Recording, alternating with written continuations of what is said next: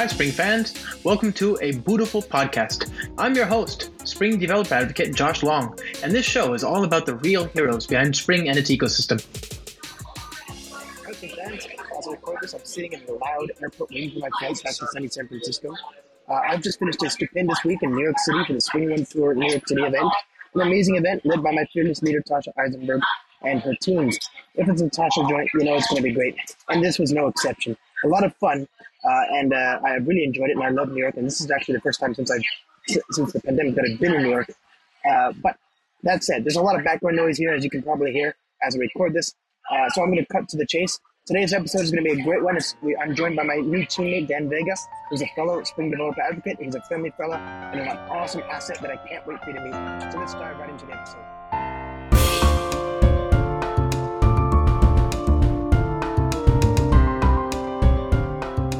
Yes! It worked. Just, you know what didn't work? These overpriced headsets from Apple. Oh, no. Yeah. They just gave up the ghost. I'm not sure why they don't connect reliably, or if they do connect, then they start like flickering about and just stop working. Bluetooth is the worst thing ever created, and I mean it's very helpful. Also pretty. It's helpful, but like it just never works.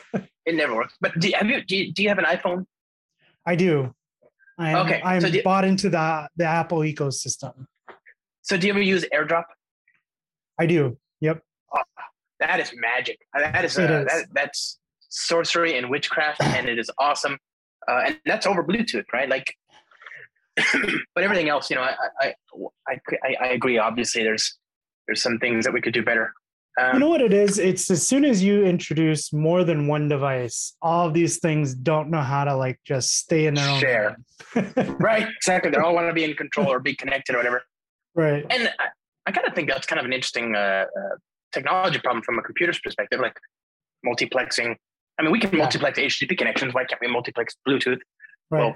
Well, one, because it's super stateful, but still, you know, it seems like that'd be a thing you could do. How's the weather where you are? It is really hot. So yesterday was 95. I think today is 98, and we get that humidity on top of it. It's just dry hot. Yeah. Well, so or wet hot. You just said wet hot. Wet and dry. Oh God. Wait. So whereabouts are you?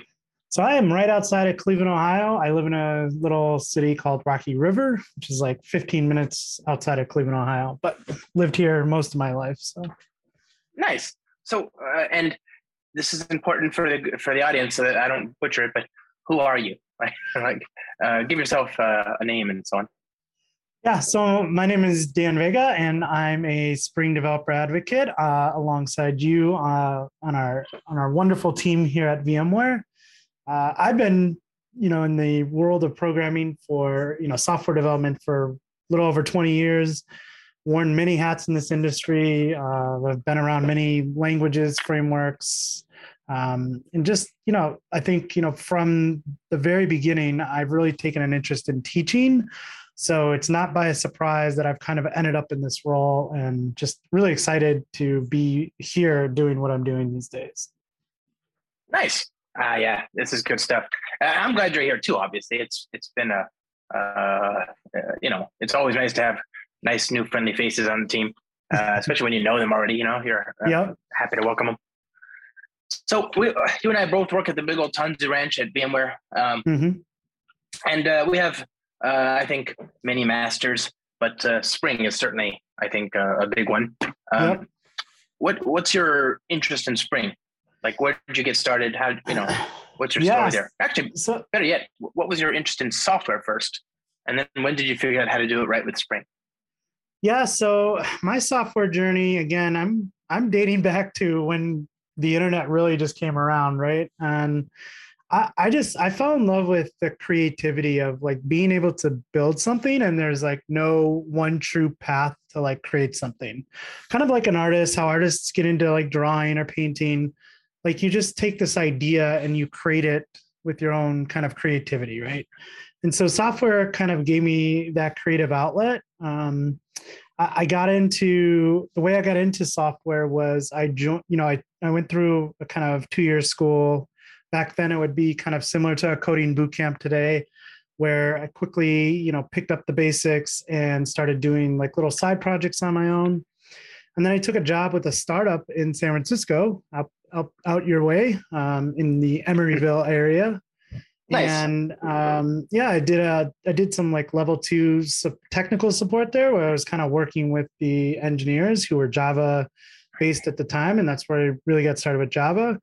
And our website was written in Java and struts. So really 20 years ago, struts programming, that's kind of got me into kind of web development. Oh yeah, me too. Well, web development on Java. Yeah, and that was not fun 20 years ago. So actually, I look back. I don't have any problems with struts. It did us more favors than it didn't. Sure. I think though, for me, it was like I wasn't a Java developer. I was really more of a web developer, right? And okay. So in that portion, it wasn't easy to kind of make changes and push them, and the way that we can today. The live reload cycle, the fast iteration was definitely not there. Right. So I ended up getting involved in a language / framework called Cold Fusion. And nice. Cold Fusion was built on the JRE, and it was. Well, that was later though. I remember when it wasn't, right? Yes, that's true. And then they moved that was a layer. Yep. Cold Fusion, and then Macromedia, and then Adobe. Yep. And then they had JRun as well at the same time. That was a J2E application server. Yep. So I got involved around then. And for me, it was great because it kind of gave you the power of Java, but it was like, hey, I just want to connect to a database very easily and throw something out on a web page, right? And so I did that for a while. I ended up following, some really good friends to a company where we, a lot of their systems were built on Cold Fusion, and we were going to kind of move them over to both Groovy and Grails. So Groovy and Grails is really what got me more into the Spring world, because I went to Spring 2015 it was either 2014 or 2015. And I went there to really learn more about Grails, and that whole community was at all of those conferences, right? And see the likes of Bert and everybody working on Groovy and Grails and Graham. And so that was really exciting for me. And that is actually where I'd done some Spring development, but it was traditional Spring development with XML, tons of XML configuration. And that's the first time I heard about Spring Boot, was at 2015. And I was just I was sitting there going, oh my God, this is exactly what I don't like about Spring development. And you're basically fixing everything, that was painful. So I'm like, this is going to be the next big thing. So it was then that's when I really kind of started to fall in love with Spring. That's awesome. Well, okay. So can we talk about Cold Fusion for a second? I'm just so curious. Do you know there was a Spring for Cold Fusion project? I did not. No. It was not Spring. It was Cold Fusion. It was another project for Cold Fusion that was trying to provide some of the benefits of Spring, right? It wasn't actually the Spring itself. Gotcha. Just there was a Spring for Python at one point. There's a Spring for ActionScript, which is the Flash programming language. There's somebody did a Spring for Ceylon. I don't know if you remember that JRE based language. It was the folks that were working on Hibernate. Yep. Went off into the forest for 5 years and they decided to build their own language called Ceylon, which is, as far as I know, quite a nice language. It's just, it never went anywhere, Gotcha. And then anyway, Cold Fusion was always kind of interesting to me because I remember early 2000s, you could find people describing JSP tags, ASP tags, and Cold Fusion tags. And it just seemed like that was going to be the way we were all going to build apps, is reusable and composable tags. Yep. And now, I don't know anybody who uses Cold Fusion, but I don't know why. I mean, lots of big governments are still on that. So those big government contracts, if you still, it's definitely a niche language these days. If you know it, you can make some money because there are lots of governments out there that, it's really hard for people to get off certain systems. So, but yeah, I mean, it got to a point where, I got really interested in Spring and I was like, this is kind of the future. This is what I want to be doing. Yeah. and that's what I moved over. No, I'm with you. We'll talk about Spring. I'm just okay. So because I really like I'm so listen. I've made my name in the software world because of Cold Fusion, so it has a special place in my heart. Well, there you go. That's what I'm trying to figure out. Like, what was it that because for people that don't know, I'm going to do my outsider's perspective review of what Cold Fusion is. You tell me if I'm wrong, or actually, better yet, tell me when I'm wrong.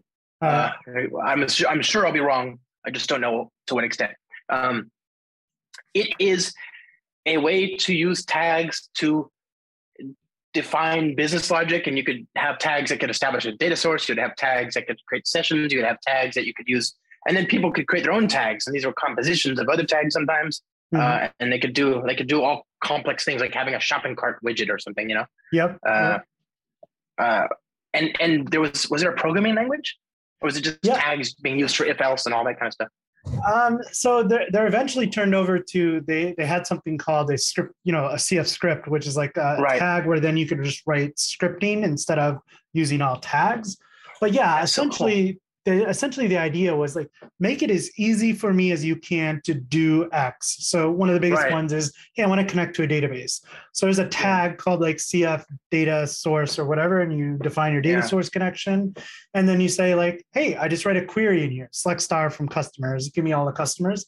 And now in that same template, I can iterate over the collection of customers and just display them in like a table or something. So did it export really the connection result set to like a variable, and you could just bind to that in your iteration tags? Yep. Oh, that's so good. We had JSP, which is terrible, right? And I remember looking at all the CF stuff, and there's lots of CF stuff because it was the only way to work is to write these tags. And so people had solved every problem you can imagine. Yeah. Oh, it was so. And then they moved over to the JRE, and I kept on thinking, gosh, I should really look into this. This is now something in my own backyard because people. It used to be a different runtime, right? I don't know if it was C or something like that, but I think it was in the early days. It was probably C++. I'm not sure. I think I joined a little bit after that ended. So, did you ever have to maintain it? I mean, no. The last time I touched it was probably 2014, 2015. So no, I mean, did you ever have to maintain legacy C? No. Cold Fusion code? No. Yeah. I mean, you usually don't. It's very rare that you have to dip into kind of the underlying infrastructure. There are times like, hey, if there's not a tag that does this in Cold Fusion, you can actually reach out into Java and say like write a tag in Java and then access that information that way. But it was rare that you had to do that. That is so cool. Yeah, exactly. That's the point. It was rare. Certainly it existed, and if you need to do it, you could. But it was such a rich community. I mean, I kept on Googling it. I'd find like, I want to look up how to connect to a data source. And if you just type in something generic, dollars to donuts, you'd get a Cold Fusion response 20 years ago, 15 years ago even. And now I don't even hear about it. And then did you use JRun, or did you use some other target app server? Yeah, usually it was JRun. Mm-hmm. And that used to be not Java as well. That turned into a Java runtime in the last 20 years, but that was also another thing. It's funny that you mentioned the community, though. I think that's one of the things that really kind of kept me around. That's where I really got into blogging then, because I was in this Cold Fusion community, and I didn't really have any personal projects out there. And there's this developer, his name is Ray Camden, who's just an awesome guy, awesome developer. He had this open source blogging software called Blog CFC, and it was basically a blog written in Cold Fusion. And at that time, I took it, customized it to my own. In those days, you had to find your own hosting platform and FTP the code up there and get it to work. And actually, back then, it wasn't even hosted anywhere. It was the source code for it was on SourceForge, if you remember those days. So that's where I ended up really kind of getting into blogging because of that same thing. I would blog for something, or I would Google for something, and I couldn't find an answer. So I just write a blog about it and say hey, if you run into this issue, I'm going to save you some time. Here's what you got to do to fix that issue. So that's kind of really where that origin started. So I've been blogging for probably 15 years because of that. And nice. Yeah. So pretty cool. Blogging. Yeah. That was when I first got into it, in the late 90s, early 2000s, it seemed like you had to build. I mean, it was very common for web frameworks to do their own version of the same thing, you know? So, I remember when the JavaScript Ajax explosion was happening in like 2005, right? Everybody was doing their own to-do lists, right? Each web framework would show you how to do a to-do list. And I think even Angular had that up until recently, I mean, it's just a very common, it's got a simple form, you hit a button, changes, lifecycle, all that kind of stuff. And I just remember, I remember blogging just seemed like one of those things that it seemed like everybody was creating their own blog software as well, because it was becoming popular enough for one to do it, So wait, could this Cold Fusion thing, how did you deploy it? Was it a jar or a bunch of script files or what? So at that point, you had to find somebody with Cold Fusion hosting. So they had the JRun or whatever on their servers, and then you'd have to deploy it into a certain folder. So I would basically FTP up all of my code to get that up there. So it was a bunch of CFC files, CFM files, HTML so does that files. Does that mean you can make changes and see it change live instantly? Well, you'd have to make changes locally in FTP. Well, you could if you went into the FTP, yeah. So again, that is so cool. Oh man, that's like I don't know why I feel hypocritical in admitting it, but one of the things I didn't love about PHP is that you could do exactly that same thing, right? And then somehow for some reason it just makes it more charming that Cold Fusion could do that same thing. Right, but it's also very error prone. You don't want to be changing code on a production server. Sure, but the fact that you could just make a change. So what about if you're local? If you make a change, type it, and then refresh the browser, it's instantaneous? Yeah, so you could do that. And then, they have the browser plugins like the live reload, so it could detect that change and automatically refresh the browser for you. So that's so cool. So this blogging thing. Okay, so blogging, you decided to get into blogging, which I think we all, those of us who are curious, we get into the business of either running our own blog software and blogging or using somebody else's if we trust them enough. But it was very hard, as far and few between, when you're talking about. Yep. In the Java community, I used JRoller. You ever hear of that one? That's I have. That's an older one, and then that's the one I found out from my buddy Matt Rabel, who he was actually a committer on that project. And then for me, the work of blogging software, I actually use that as a thing.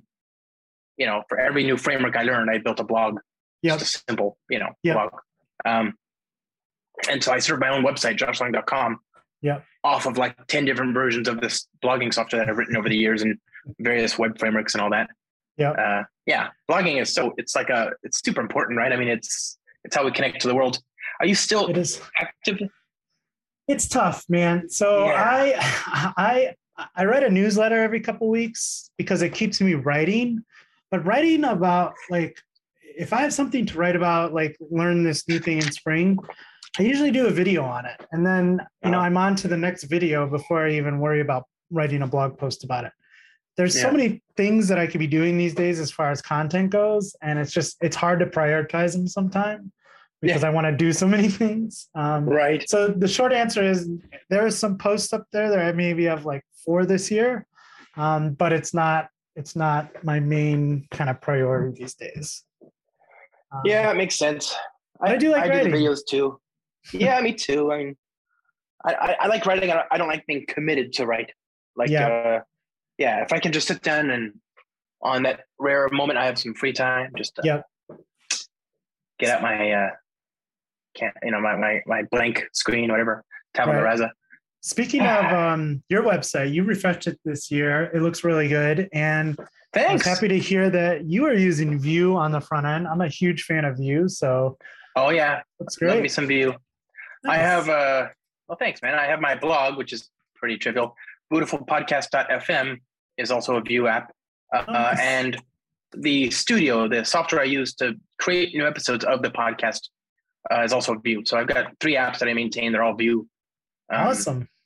Of which the podcast and the website, joshlang.com, are mostly read-only, and therefore very trivial, Yep. Those are the best. I'm guessing, like my site is pretty much a static site. I just kind of write Markdown if it's a blog post or a newsletter, write it in Markdown, commit it to Git, and boom, it automatically builds a new site and publishes out to the world. So I think, that's awesome. you know, that kind of takes me back to Cold Fusion days of just like building for the web. As much as a back-end developer I am, and I love Java and I love Spring, I love the web, like, because it's just like, you can just put something out there and like show it to people. Right. Like I can't show my mom my back-end REST controller, right? Like you want to be able to put stuff out in the world. And so that's what's always got me like kind of excited about building things for the web, is kind of front-end development stuff. So. Oh, totally. I love this static. So have you, that static site approach? I love that. My blog up until when I released this version of it was a static site on GitHub Pages, right? And what did I do? I ended up adding a back end, which, you know, but I didn't want to give up that amazing, you know, make a change and Git and then ta-da, you know? And so what happens now is if you make it, I have a bunch of Markdown files in a GitHub repository. And I make a change to that. And then what happens? I think I have a webhook or something that hits my API, and the API then pulls down all the Markdown files, right? Nice. So the Vue app is talking to the API. The API is in turn instantly updated whenever there's new blogs or whatever. So there's no database. Everything that's on my website, joshlang.com, is loaded from the GitHub repository. And whenever that GitHub repository changes at all, I trigger a webhook, which forces every component in the website to, invalidate its caches and rebuild, right? Exactly. So the YouTubes and blogs and books and appearances, all that stuff is instantaneously changed, just like with the static site approach. But of course, I made the mistake of having a backend. I have an actual thing I have to run now, which sucks, but that's okay. You know, but again, you are doing your viewers a service, because at the end of the day, people are coming to like read a blog post. They don't want to wait for a page to kind of load, talk to a database, and pull some content out. Like they just want to see your stuff. They want to read your page right away. And so this is it's exactly, it's talking to a database, but it's all in memory, right? There's nothing. It's as fast as you can get without actually not having. And you know, with GitHub Pages, there's a process somewhere running that returns your cached in-memory data. So it's the same thing at that point. And Vue is so fast. I love Vue. God, Vue. Yeah. I just that's what when I left. When I saw you in Toronto, we were both at Spring One Toronto. I left Toronto to go down to Fort Lauderdale. I spoke at VueConf US. I was so like excited to be there talking about Vue. So that was a lot of fun. But just a big fan of it. I'm a big fan too. That's a good show. I haven't been to that one. Is that the Pratik and Vincent and yeah, okay. They talked to me about that one, and I was thinking, I don't know. Maybe I just go as an attendee. I'm not very good, but I don't know about that. No, I mean, in Vue, certainly I don't know much. I know enough to build an app, but that's not the same as knowing what I'm doing. You know, I think Vue just makes it so darn easy. This is turning into a Vue podcast, which is fine. I'm okay with that. It's okay. You know what? Just to kind of back that up, though, I will say, you know, we have had conversations about JavaScript and how there are some things we like about it, some things we don't like. I remember talking to you one night. Like all of it. Where you were like, I need to have a stiff drink to write some JavaScript. Yeah. Get into that dark place when I write my best JavaScript. Yeah. But for me, like, that's how I felt about JavaScript 20 years ago. It was just terrible. I was telling people at VueConf, we had this huge Bible of a book that you had to learn from to write JavaScript. And then we have this little tiny book called JavaScript, The Good Parts. Right. By Douglas Crockford. Yeah. And so that was the good parts of JavaScript. Right. And so it was not fun back then. And then, you know, jQuery came along and really kind of got me back into JavaScript, because it was like, this is now easy again. This is approachable. I don't need to have like some weird PhD to write JavaScript. And you know, I told the Vue crowd at VueConf that this is doing the same thing for me that jQuery did. Vue and frameworks like Nux 3 are really making it like fun again to build for the web. So I'm excited to see. I'm excited to see like the future of JavaScript. Me too. I don't think it's TypeScript, if I'm honest. I don't. Okay, so my problem with JavaScript is that it's a broken programming language, right? Fundamentally, it has an unsound type system, and therefore you can't trust it, right? If it doesn't trust its own types, why should I trust it, right? That's my take on that. I can see that. So yeah, but then you get to TypeScript, and TypeScript is supposed to add types, but it also still has to be backwards compatible with everything that JavaScript supports. Yeah, so now you've got compiles down to JavaScript. So yeah, but it also has to support existing code that hasn't been made type hinted, you know? Yeah. And so I just find it's like you've now got types on top of an unsound type system. Sure, you know, but what do you expect when it breaks in production? It's going to break, you know? Yeah, there are going to be problems in production here and there, but I think one of the biggest benefits of TypeScript is, upfront catching those problems early on and giving, larger teams IntelliSense into what is going on in the system, because they're kind of those declared types.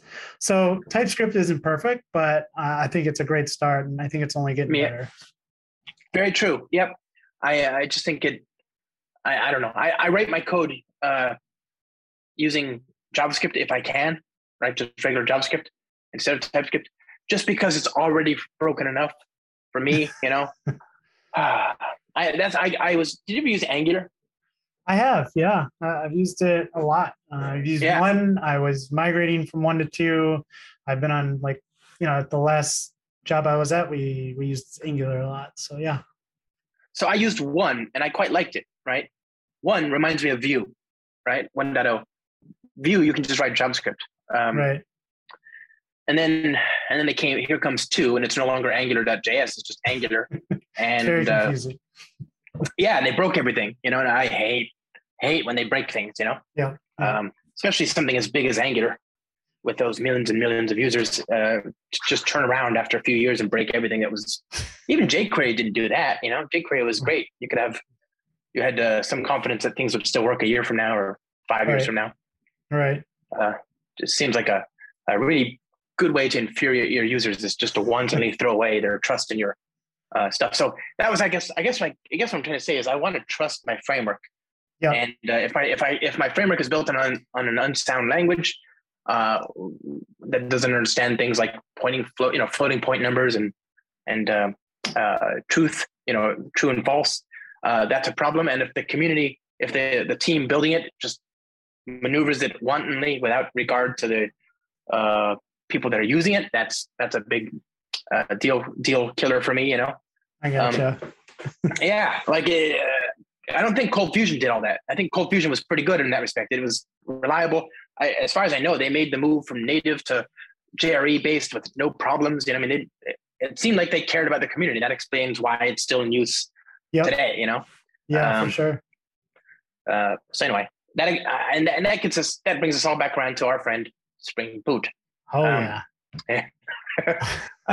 I think Spring Boot's done a pretty good job of navigating the trust gap. How do you change software without changing people's expectations too much? Right. Not breaking a lot of things. Right. I think part of Spring Boot does exactly what Cold Fusion did for me 10, 15 years ago. Yeah. It makes complex things very easy to do and lets me focus on building something, right? And so if I want to connect to a database, I don't have to go through the pain of setting up a new project, figuring out how to configure a data source connection, right? Working with some kind of low-level JDBC driver, all of those things are things that I don't want to focus on. I want to write some SQL to get some customers out of a database, and I want to do something with them. Maybe return them in an API back to a client that's written in Vue or something. And it just, on every step of the way, whatever project it is, it has that consistent programming model of just making all of those things easy to do. And that's why I really enjoy working with it. So. Well, it feels like you're, pair programming with the Spring team, right? Yep. At least you can extend it. I love that about it as well. Yeah.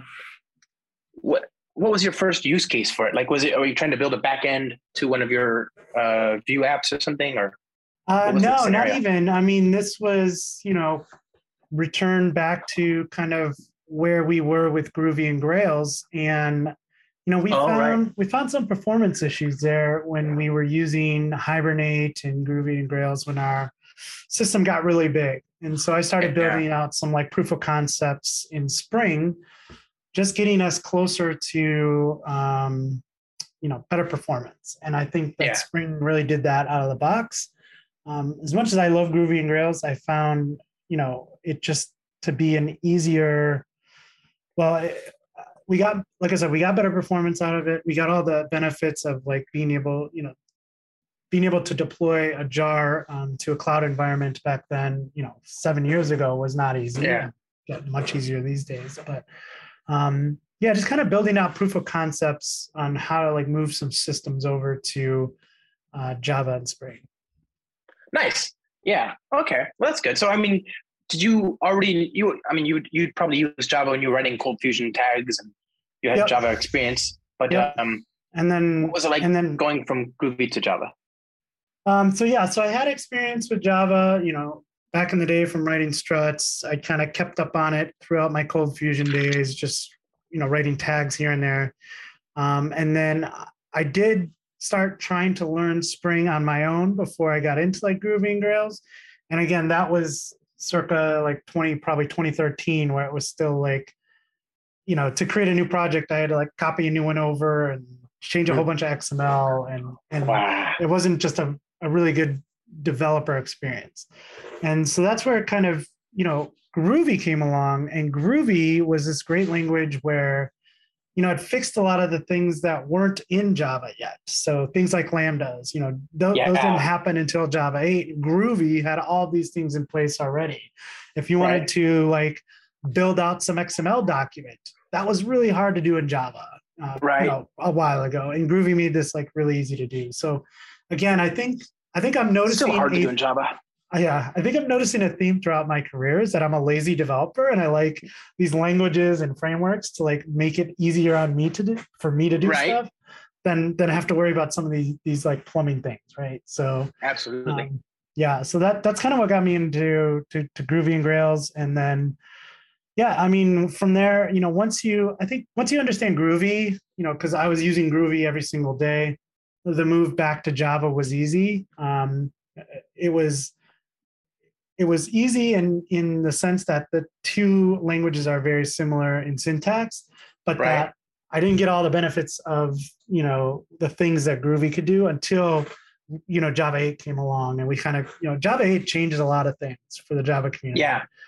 And so then, Java's starting to catch up now. We can actually keep using this again. So Java 8, I think really you're right. And it's interesting to hear you say that as somebody who's working in Groovy day to day, to even like from the Java perspective, it was clear day as night, that Java 8 was a huge leap forward. Right. But Groovy even today has a ton of features you just don't have anything for in the Java space, like AST transforms and, the meta programming that is possible there.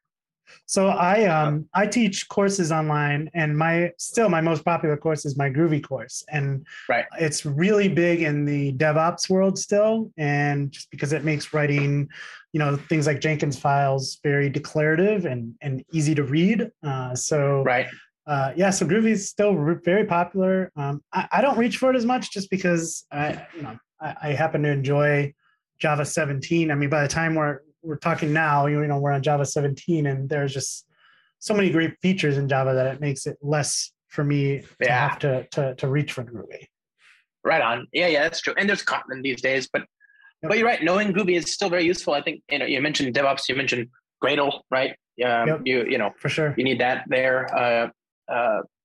It's just a very natural language. Gradle is a really good example of that. I mean, if you want to you can't write your own. It's not easy to write your own functions in Maven. So being able to just write some Groovy in a Gradle build file is really awesome. So another great reason to pick up Groovy. Yeah, 100%. So, okay. And it's now an Apache project. It's grown even further ever since it moved to Apache. So I'm a big fan. Okay, so you moved to Spring Boot. Were you still writing in Groovy, or were you using Java at that point?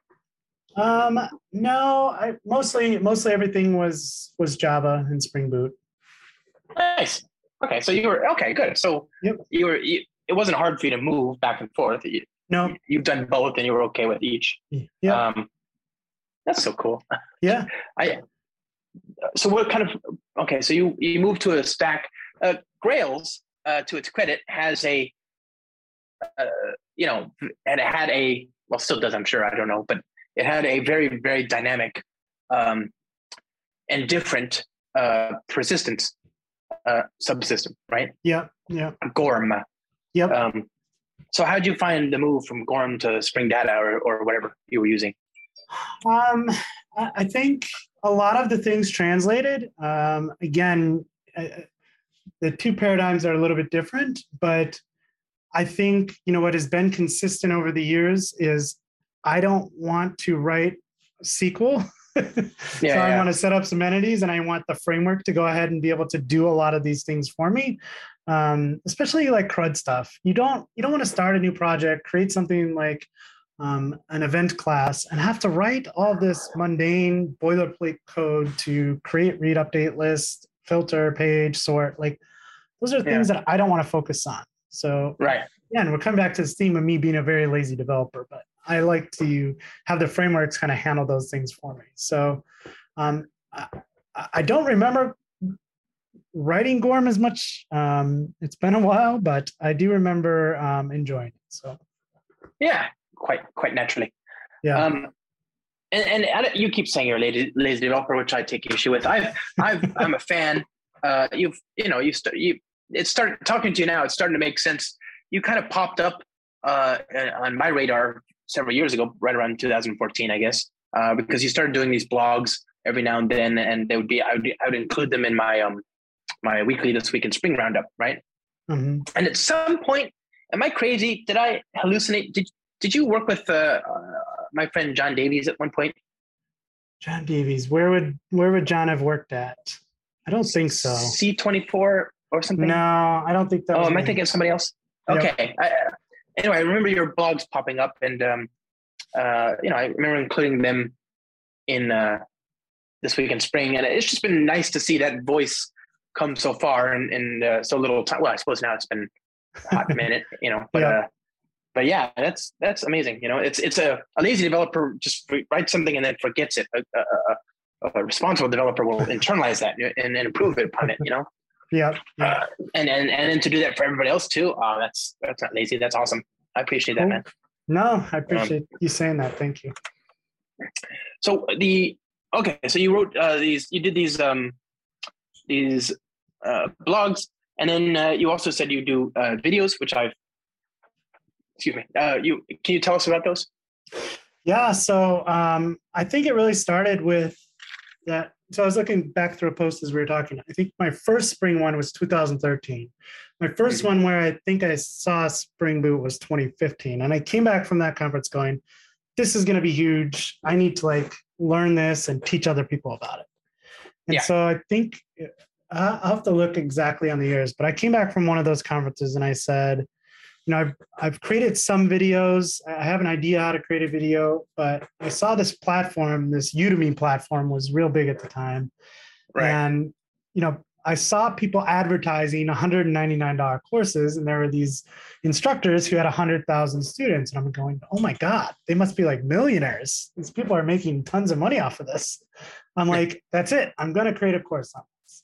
And so, something that's kind of always stuck with me, and many people have said this, but somebody had repeated this to me early on, which was you don't need to be, an expert on anything to teach it to somebody else, right? Like you just need to be one step ahead of where they are. So I figured, Spring Boot is brand new. People are going to jump at using this. I'm going to learn this and I'm going to teach it to people. So, I created a course for Udemy's big kind of November sale, what's the Black Friday sale. Right. And so I got this together. Turned out to be a 14-hour course. It's an introduction to Spring Boot. If you've never used it before, here's some of the basics of how you can use it. So I launched that course and, it was terrible. The content was good. The video was shot on an iPhone, which doesn't have a flip phone. So I'd always have to run around and see if I was in frame. And I had this like lapel microphone. And yeah, I mean, it's up there still. You can find videos of it. The video is not good, but the content was good. And that kind of drove a message to me like, all right, people want content, I'll get better at this video and audio thing as we keep going. So, from there, I got more into YouTube, started creating YouTube videos, more into creating courses. I think I have like 8 courses now on that platform. And I've just crossed 16,000 subscribers on YouTube.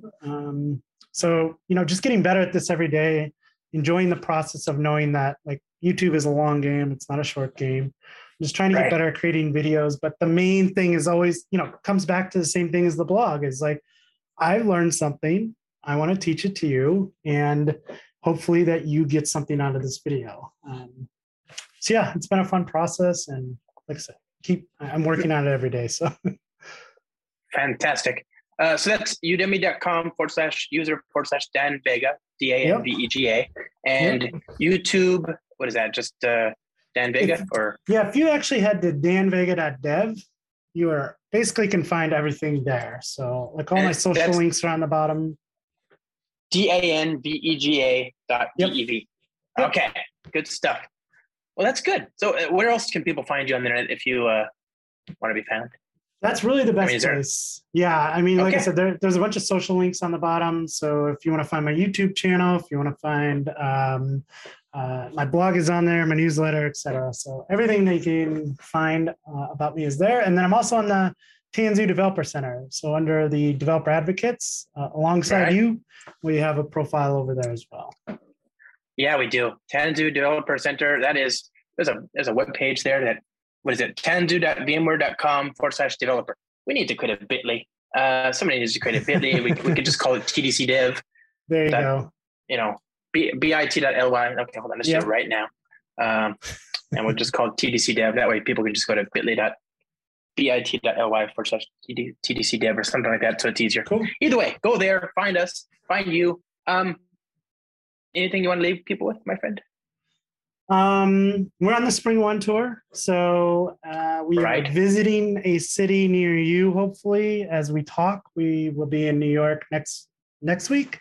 Will you be there? Yeah. I'll be there. Wouldn't miss it for all the tea in China. Oh man, it's gonna be so much fun. We're there for a whole week too. I'm there for a whole week, and this is awesome. Just being back in person, and I like the Spring One tour events because they're a little bit more, a little smaller, a little bit more personal. We can like talk to everyone. It's just a lot of fun. And these Spring One tour events, so we're New York, Seattle, Atlanta, Amsterdam. These are all leading up to the big Spring One conference in December in San Francisco, which I can't say anything about yet, but I have some really exciting news about that. Something that me and my friend Deshaun will be doing there, but I can't talk about it yet because it's not public, but hopefully soon I'll be able to say something. So, okay. Well, I can't wait. I will see you there. That's in my backyard. That's going to be fun. That'll be fun. All right, my friend. I appreciate you taking the time. It's been, I can't believe it's already been almost an hour. That's gone by way too quick. Thank you. All right. Thanks, Josh, for having me. I really appreciate it. Likewise.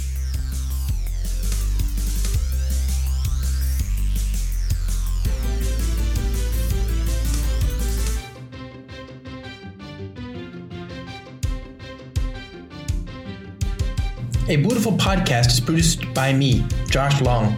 I do these podcasts because I believe that everything we do in software is for and made better by people. I want to hear from you. I'm josh@joshlong.com by email or at STARBUXMAN on Twitter, where of course my direct messages are wide open. Do you have guest ideas, topic suggestions, feedback? Don't hesitate to reach out. If you like the show, then please consider rating it on iTunes and leaving a review, as that really helps the show. I sampled music from Steve Combs' Them from Morning in Springtime and Steve Combs' Small Victory, both of which are licensed under a Creative Commons license. I'm trying to hire production assistants to make the production of this podcast easier.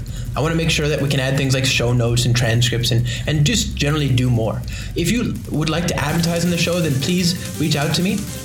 And if you can't or don't want to advertise but would like to otherwise support the show, then please consider supporting me at patreon.com, patreon.com/Josh Long for as low as $4 a month. Thanks again. No harm came to any seasons in the making of this podcast.